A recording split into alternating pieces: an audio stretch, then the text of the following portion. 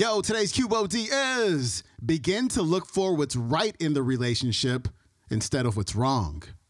Here we go.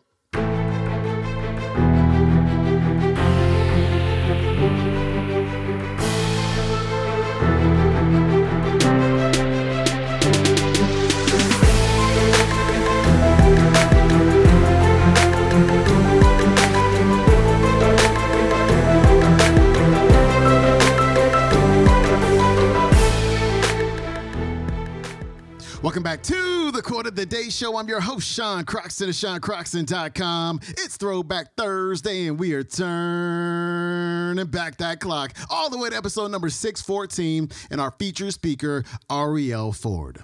If your significant other kind of bugs you sometimes, there's just some things about your significant other that you just can't stand.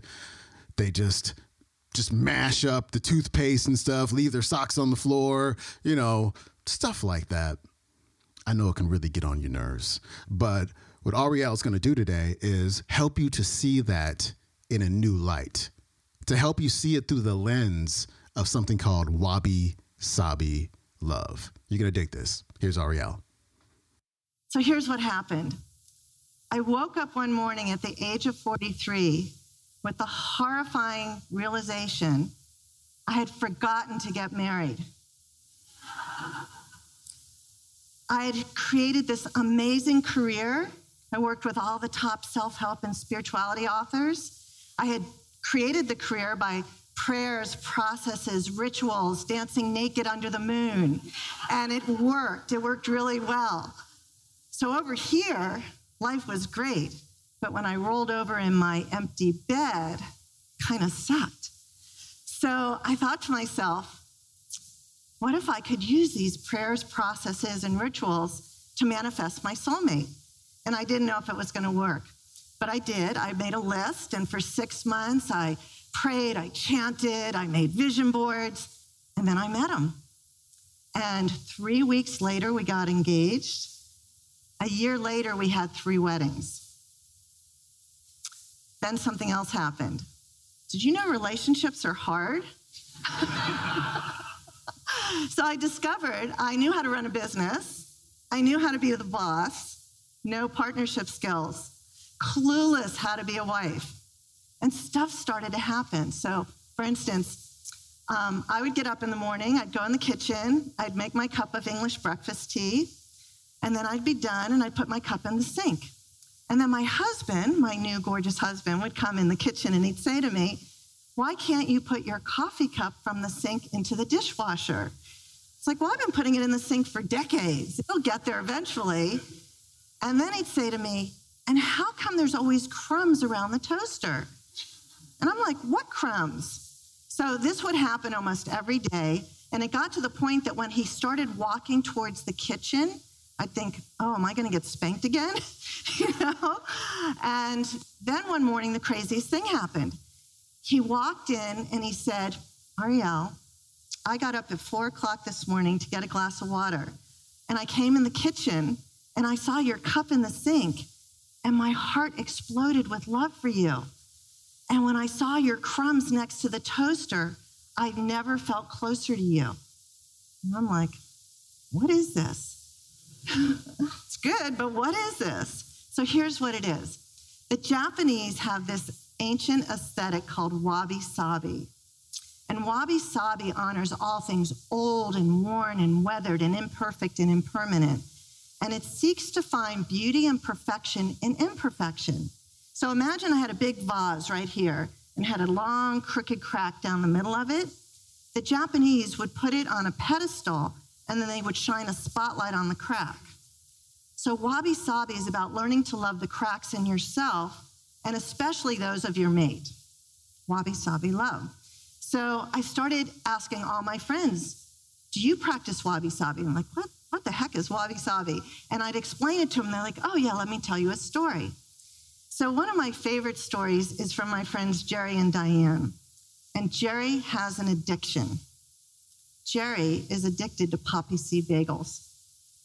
And every morning he wakes up, he walks into the kitchen, he slices his poppy seed bagel, which of course sends gazillions of little black poppy seeds scattering all over Diane's white tile floor. Sometime later, Diane gets up. Every morning, she walks into the kitchen. She gets a paper towel and wets it, and she gets on her hands and knees, and she wipes up the gazillion of black poppy seeds. Now, this goes on for a very long time, and one morning, Diane's on her knees, wiping up the poppy seeds, and she thinks to herself, how do I have to never do this again? Which is followed by the thought, oh, that would mean Jerry's no longer with me. And she begins to cry. And she runs out of the kitchen to go find him and give him a big hug. And from that day forward, every time she wiped up the poppy seeds, she felt this love in her heart because it now meant she had another day to spend with Jerry. So that's a wabi-sabi shift in perception. That's how you take something that once made you crazy, right? And now you love it. And I also found out that there's research, scientific research that proves this. So there's a woman at the University of Buffalo named Dr. Sandra Murray, and she did studies on couples who wear rose-colored glasses. And what she found is that couples who wear rose-colored glasses, I now call them wabi-sabi glasses, is that they have happier, more satisfying relationships. And she calls it the Pygmalion effect because it's the phenomenon where when you raise your level of expectation for someone, they rise to meet that level. You and I would probably call it a self-fulfilling prophecy. And what happens when you wear the rose-colored glasses is you begin to look for what's right in the relationship instead of what's wrong. Does this make sense? Right? How many of us are looking for what's wrong instead of what's right? So I needed a lot of this, me with the no partnership skills. So one of the things that really drove me nuts about Brian happened in the bathroom. I would go in the bathroom to brush my teeth, and I squeeze. I'm a bottom squeezer. Any bottom squeezers here, right? Squeeze from the bottom, roll it up nice. My husband, he's a mangled from the middle guy, right? So every morning for years, I would look at my mangled tube of toothpaste, and I'd have this bad feeling in the pit of my stomach, like, why can't he do it my way? Why can't he do it the right way? So I got out my rose-colored glasses, and I put the tube of toothpaste in my hand, and I thought, what's good about this? Nothing. There's got to be something. And then it came to me. Ready?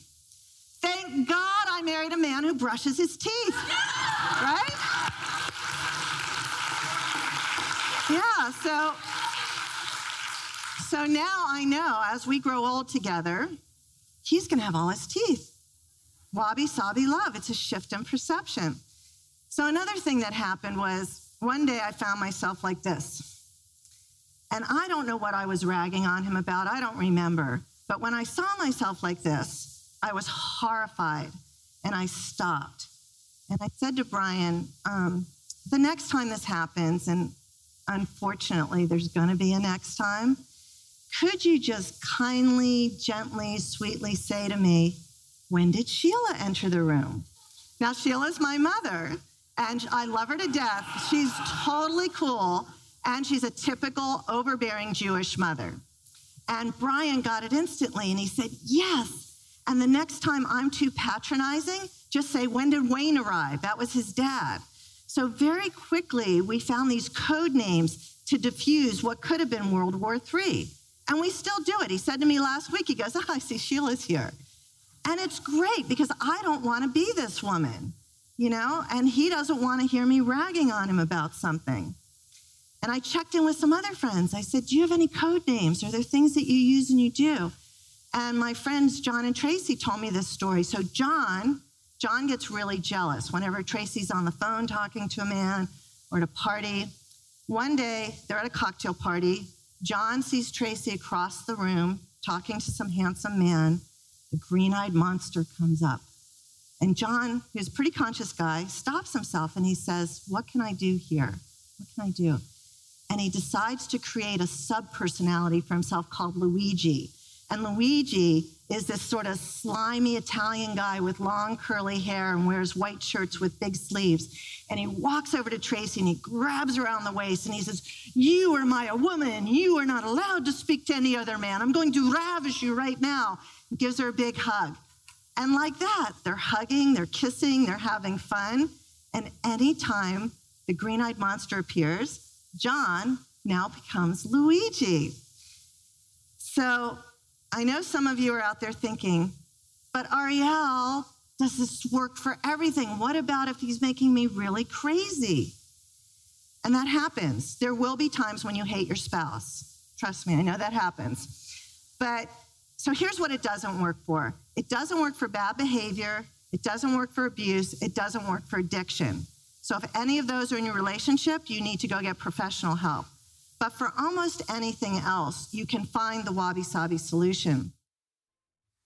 All right, that was Arielle Ford. Her website is arielleford.com. You can watch today's talk on YouTube. It is called The Secret of Great Relationships, Arielle Ford.